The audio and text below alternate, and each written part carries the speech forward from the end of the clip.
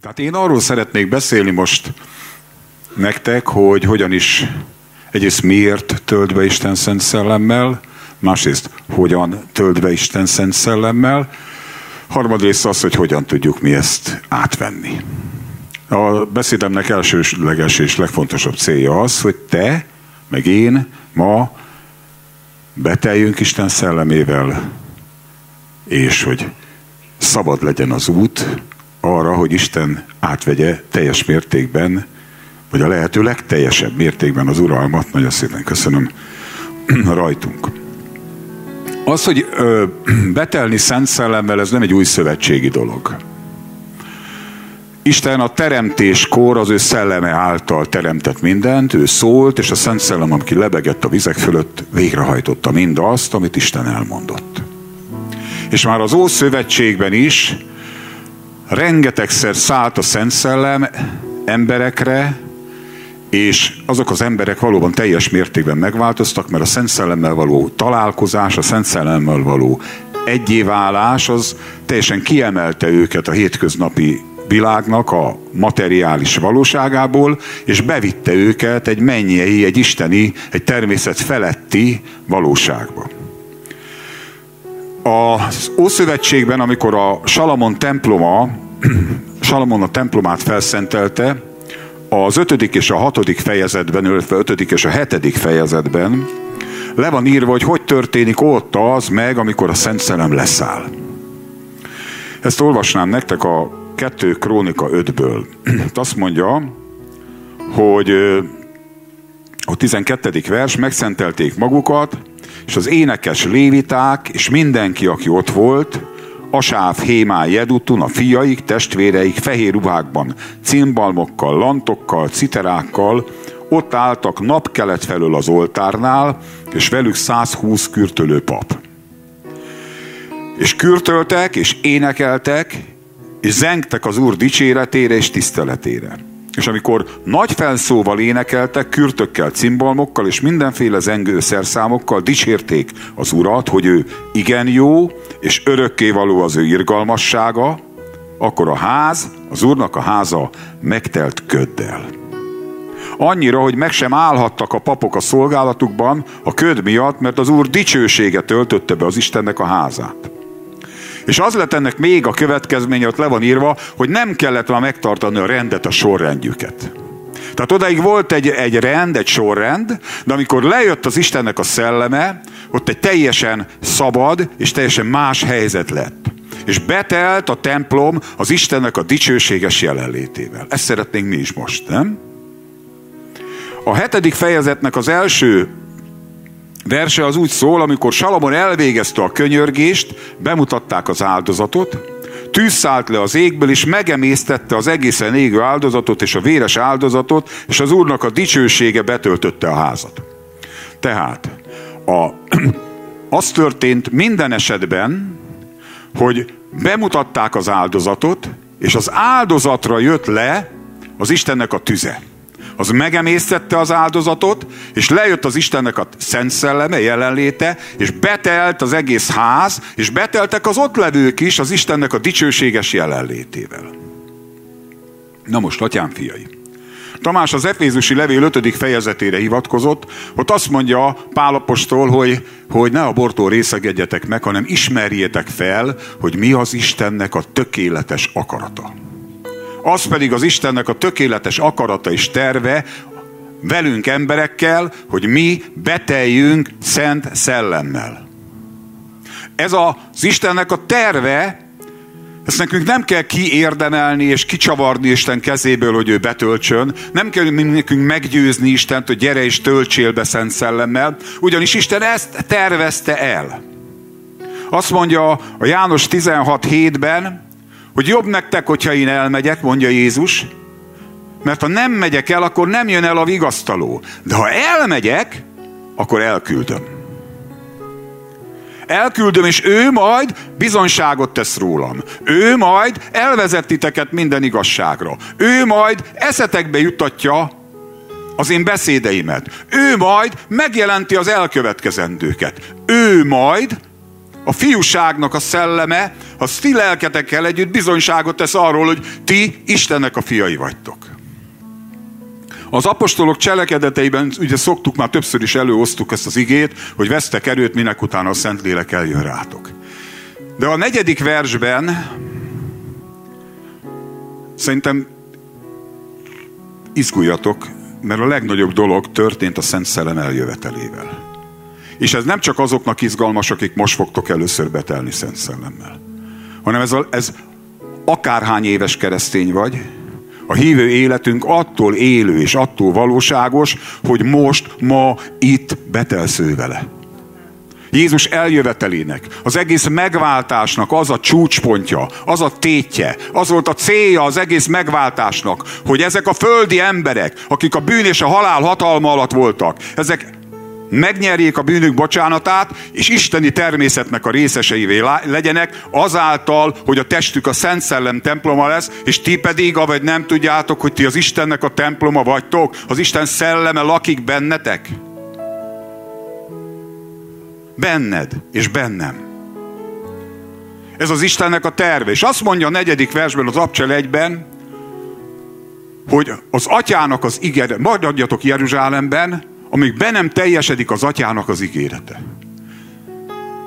Az az Istennek az öröktől való terve, hogy az ember, aki a képére és a hasonlatosságára teremtetett, aki elbukott a bűnben, akit az ördög elrabolt és fogságba tett, ezt az embert kiszabadította a bűn és az ördög hatalmából, és betöltötte Isten a tulajdon szent szellemével, és elpecsételt Isten az örök váltságra a tulajdon szent szellemével, és a zálogot adta a szívünkbe, az üdvösségnek és az örökké való ígéreteknek a zálogát. Te meg én a Szent Szellem által vagyunk Isten gyermekei. Tehát itt arról van szó, hogy Isten betölt minket, mert ez az ő örökkévaló terve. De ez a Szent Szellemmel való betöltekezés, ez mindig az áldozatra jön. Na most itt csúsztunk mi félre. Sokszor. Ugyanis mindig mi akartuk bemutatni az áldozatot. Hogyha elég jól dicsérjük az Urat, akkor majd jön a tűz. Áttörés van, és akkor jön a Szent Szellemnek a... És ez így van? Nem. Jézus bemutatta az áldozatot. Ott van az áldozat. És fölment a mennybe, és pünköskor a tanítványok azért voltak olyan rettenetesen boldogok, mert egyrészt betöltötte őket a Szentlélek, másrészt pedig Jézus azt mondta, hogy elmegyek és elküldöm. És amikor jött a Szentlélek és betöltötte őket, akkor tuti volt, hogy megtörtént a megváltás. Tuti volt, hogy elfogadta Isten az áldozatot. Mert lejött a tanú. Lejött az élő bizonyság. Lejött az Istennek a harmadik személye, és emberekben vett lakozást. Nem csak rájuk szállt olykor, és ott maradt egy darabig. Benned örökké ott lakik az Isten szelleme. Tudod, mit ki vagy te? Egy félig Isten ember. Bizony. Nem egy hülye vagy itt Magyarországon, hanem az Isten gyereke, akiben az Isten maga lakik. Kicsoda az ember, mondja Dávid, hogy te megemlékezel róla. Az ember fia, hogy gondod van rá. Hogy kevéssel tetted kisebbé őt az Istennél, és dicsőséggel és tisztességgel koronáztad meg őt. Az áldozatra jön a tűz, a füst, a köd, az Isten dicsősége. De ezt az áldozatot már bemutatta Jézus. Amikor te azonosulsz, és azt mondod, Uram, a te áldozatod miatt engem most be fog tölteni a Szentlélek. Nekem ezt nem kell kiérdemelnem, nem kell nagyon okosnak, nekem nem kell semmilyennek lennem, mert az áldozatra jön a tűz, mint a Salamon templomában is. Amen? Tehát mennyire múlik az rajtunk? Mennyire rajtunk múlik, hogy betöltsön és átjárjon Isten szelleme? Nekünk ezt csak el kell fogadni. Nekünk ezt csak el kell hinni. Ő ugyanis ezt akarja, és a kereszten megszerezte a teljes jogosultságot ahhoz, hogy mi beteljünk Isten szellemével. Amikor először történt meg ez, hogy az Isten szelleme leszállt a tanítványokra az Abcsel 2-ben a pünköskor, akkor ugye a Tamás is mondta, hogy 120 tanítvány olyan volt, mint 120 égő csipkebokor. És a Tamás is hivatkozott erre, hogy mi történt a Sínai hegyen, a pünkösd ugye a törvényadás ünnepe az izraeli a zsidóknál. És pünköskor, a törvényadáskor jött le a Szent Szellem. És a törvényadáskor Isten a saját ujjával írta a kőtáblákra az ő törvényét. A tűzben lakozó Isten. És mi történt pünköskor? Amikor leszállt a Szentlélek a tanítványokra, akkor az Isten a saját ujjával hova írta az Isten a törvényt? Ide be a szívünkbe. Nem kívülről, meg a fejünkre, meg a hátunkra nehezedett a törvény igája, hanem azt mondta, új szívet adok nektek. Elveszem a kőszívet, és beírom a szívetekbe, a 20 szívetekbe az én törvényemet. És beírom az elmétekbe. És azt cselekszem veletek, én az Isten. Tehát nem te erőlködöd ki, hanem ő cselekszi benned, hogy az én parancsolataimban járjál, és az én igazságomat tölts be. Isten szerelmesévé lettünk a Szent Szellem által, mert a Római levél 5. fejezetének az 5. verse azt mondja, ahogy nem tudjátok, hogy az Isten szerelme a Szent Szellem által töltetett ki a szívetekbe. A Róma 8 meg azt mondja, hogy a Szent Szellem által kitöltetett a fiúságnak a szelleme, aki kiabálja a mi lelkünkkel együtt. A te lelked az Isten szent szellemével együtt azt mondhatja Istennek, abba, apuci, édesapám, atyám. Nem a haragvó Isten van, hanem te az Isten gyermeke és a szerelmetes édesapád. Ő, a Szent Szellem végzi ezt el, és elvégezte. És pünköskor tudjátok, mi történt? 3000 ember, amikor Péter prédikált, megtért és újjászületett. És amikor Isten a törvényt adta a Sínai hegyen, ott tudjátok, mi történt? Elmentek és aranyborjút imádtak, és annak az lett a következménye, hogy 3000 ember aznap meghalt. Na? Így van? Így van megírva. Sínai hegy 3000 ember meghalt. Pünkösd, a Szent Szellemnek az eljövetele, 3000 ember örök életet nyer, üdvösséget nyer, Isten gyermeke lesz. Szent, fedhetetlen, csoda, cadik, igaz, Isten fia. Fantasztikus. Elképesztő és fantasztikus dolog. Hogy tudunk ebből részesedni? Hát az Isten részéről minden meg van adva. Megvolt az áldozat, ott van a főpap, János azt mondja, hogy Jézus az, aki Szent Szellemmel és tűzzel keresztel. Nem mi fogunk betölteni téged, a Szent Szellemmel Jézus fog bemeríteni. Mi a mi szerepünk ebben a történetben? A Lukács evangéliumának a 10. fejezetében, Tamás is hivatkozott rá, Jézus azt mondja, ha ti gonosz létetekre tudtok a gyerekeiteknek jó ajándékot adni, mennyivel inkább adati mennyei atyátok Szent Szellemet azoknak, akik kérik tőle. És nem kígyót, és nem skorpiót ad. Azt mondja, hogy ha kenyeret kérünk, nem ad követ. Ha tojást kérünk, nem ad kígyót. Ha halat kérünk, nem ad skorpiót, hanem mit ad? Szent Szellemet. Egyszerűen Jézus szavai biztonságba helyeztek bennünket. Nem kell félned attól, hogy mi fog most történni, mert Jézus azt mondta, senki a mocskos kezét, lábát nem teheti oda, ahol te az atyától Jézus nevében Szent Szellemet kérsz. Oda csak és kizárólag a Szent Szellem jöhet. Maga az örökkévaló Isten a garancia erre. Az ő szava. A másik tanácsa Jézusnak a János 7-ben van leírva, azt mondja, hogy aki szomjúhozik. Na, szeretném kérdezni, hogy hányan vagytok itt úgy, de most őszintén, hogy szeretnétek, szomjúhoztok az Isten szelleme után. Na. De komolyan, most fölteszed a kezed, ezt ő is látja. Ha te szomjazol Isten szelleme után, én nagyon szomjazom. Én tudom, hogy ő nélküle semmit nem bírok eltenni. Ez egy óriási dolog, amikor az ember beismeri, hogy tehetetlen ő nélküle. Hogy nem képes megoldani a saját életét, se semmiféle dolgát. De tudom, hogy az Istennek lehetséges, és Isten mindent az ő szelleme által akar. Bennünk, rajtunk és általunk megoldani. Azt mondja Jézus, ha te szomjazol, akkor gyere én hozzám. És így áll. És azt mondja Jézus, hogy akik hisznek én bennem, azoknak a bensejéből örök életre szökellő vízfolyamok folynak ki. Tehát Kérni fogunk az Atyától Szent Szellemet. Mit fogunk kapni? Szomjasak vagyunk, tehát mit fogunk csinálni a kérés után? Inni fogunk. Hogy kell inni? Így. A Szent Szellem fuvallat. Így áll jó barátom, tőled nem sajnálom. Örökké élj. És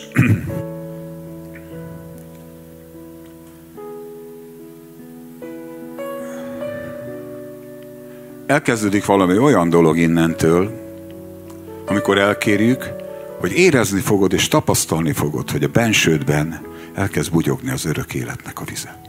Ez teljesen változó, hogy kinek hogy. Én például úgy érzem, hogy itt ezen a részen egy ilyen forró, most is érzem, ilyen forróságot, egy ilyen tüzet érzek, és nagyon-nagyon jó. A Görbisz Tamás annak idején, mikor megtért, akkor mondta, hogy olyan izét lát, hogy csillog a levegő. Olyan, amikor betölti a Szent Szellem. Igaz, volt ilyen? Vagy van is? Most is így van. Ő neki csillog a levegő. Aztán ez teljesen változó, hogy kinek, hogyan, meg miképpen. De tapasztaljuk azt, hogy jön a Szent Szellem, az ő jelenlétét tapasztalod. És erre, amikor tapasztaljuk az ő jelenlétét, mert kértük, és szomjasan kértük, és ittunk, ezután következik az, hogy át kell adnunk a helyet, a terepet, az ő működ, át kell adnunk magunkat ő neki. Én nem tudom megmondani neked, hogy csináljad. Úgy gondolom, adjuk meg magunkat. Legyen, ahogy te akarod. Még azt is felvállalva, hogy esetleg hülyének fognak nézni emiatt. Amikor leszállt a Szent Szellem pünköskor a tanítványokra, azt olvassuk, hogy azt mondták rá, hogy be vannak rúgva, édesbortól részegettek meg. Nem normálisan viselkedtek. Ezt érdemes bevállalni. És a Tamás beszélt a nyelveken szólás ajándékáról. Nagyon fontos a nyelveken szólás ajándéka, de nem ez az alfa és az omega. Azt mondom, szinte mindegy, hogy megkapod vagy sem. Nem mindegy, de nem ez a lényeg. De van egy oka szerintem annak, hogy pont ezzel a nyelveken szólással indul a történet, a Szent Szellemmel való együttműködésnek a története a hívő életébe. Ennek az oka pedig az, ami az 1 Korintus 14-ben van leírva, ahol azt mondja Pál, második versben, hogy aki nyelveken szól, senki se érti, mert titkos dolgokat mond szellemben Istennek. Senki sem érti, csak az Isten. Se te nem érted, se a szellemvilágban, se senki se érti, hanem a Szent Szellem titkos dolgokat egy mennyei nyelven kezd el szólni rajtad keresztül. És azt mondja, hogy a nyelveken szólok, az értelmem gyümölcstelen. Nem érted. És ez a botrány. De ez nem botrány, hanem azt gondolom, hogy Isten azt akarja, na most meghaladjuk az értelmet. Olyan dolog következik. A természet fölöttiben az Istennel való együttműködés, az több, mint ami agyunk. Az több, mint ami értelmünk ki tud találni. Nem ostobaság, meg butaság, meg bolondság, de az értelemnél több. És amikor kilépünk a Szent Szellembe, akkor az Isten, úgy hiszem, azért adta a nyelveken szólást, hogy lépjünk ki az értelem csónakjából, lépjünk ki az értelemnek a korlátjai alól, lépjünk ki a vízre. Amikor Péter apostol ott a viharban azt mondta, jött Jézus, és a viharban azt mondta neki az Úr, hogy gyere. Mert Péter is szeretett volna a vízen járni. Szeretett volna úgy csinálni a dolgokat, mint Jézus. Te is szeretnéd úgy csinálni. És akkor Jézus azt mondta, hogy gyere. És Péternek, aki egy derék halász ember volt, ki kellett lépnie a biztonságos csónakból. Ami persze annyira biztonságos, amennyire egy csónak a viharban biztonságos lehet. Ami nyomorult értelmünk annyira biztonságos, ameddig nincs vihar. De ez a nyomorúságos emberi értelem, ez olyan szinten korlátolt, hogy az hihetetlen. Olyan sok tényezős az egész emberi élet, a kapcsolatok meg minden, hogy nem bírjuk kontrollálni. De mi mégis ragaszkodunk ahhoz, hogy az értelmünkkel akarjuk, még egy építkezést, meg költözést, meg ezeket kontrollálni akarjuk. A nyavaja se akarja kontrollálni. Én nem akarom kontrollálni. Mert tudom, hogy nem tudom. Nem tudom kontrollálni a gyerekeim sorsát, nevelését. Magamat sem tudom kontrollálni. Ezt a gyülekezetet mi nem tudjuk vezetni. te a saját életedet, ha őszinte vagy, nem tudod jóra csinálni. Nem megy. Ameddig úgy gondolod, hogy te meg tudod oldani a dolgaidat, addig azt gondolom, hogy öncsalás van. De ha eljut az ember arra a felismerésre, hogy ki kell lépnem, mert többre van szükségem, mint amit én a saját értelmemmel meg tudok oldani, akkor belép a Szent Szellembe. Akkor belép az Istennek a jelenlétébe. Akkor kilép az értelem biztonságos csónakjából, és elkezd egy értelmetlen, az értelem számára bolond nyelven hablatyolni, hogy hú, parabato, sebede, fabodo, szedede, tevede, flobede, és ezzel azt fejezi ki, hogy itt vagyok, Uram, lemondtam magamról, a tiéd vagyok, és tudom, hogy amit te mondtál, akkor is igaz, hogyha nem érti senki se. És erre jön a válasz, az Isten szelleme úgy betölt, hogy az egész mégis egy magasabb szinten nyer értelmet. Mert belép az Isten értelme, belép az Isten bölcsessége, belép az Istennek a tudománya, belép az Istennek a gyógyítása, belép az Istennek a hite, az Istennek a látása, és belép az Isten szeretete, és kiűzi a félelmet. De ez nekünk át kell adnunk a kormányt ő neki. A nyelveken szólás erre eszköz, hogy átadjuk magunkat ő neki. És amikor ez megtörténik, azt mondja, hogy vesztek erőt, miután a Szent Szellem eljött rátok.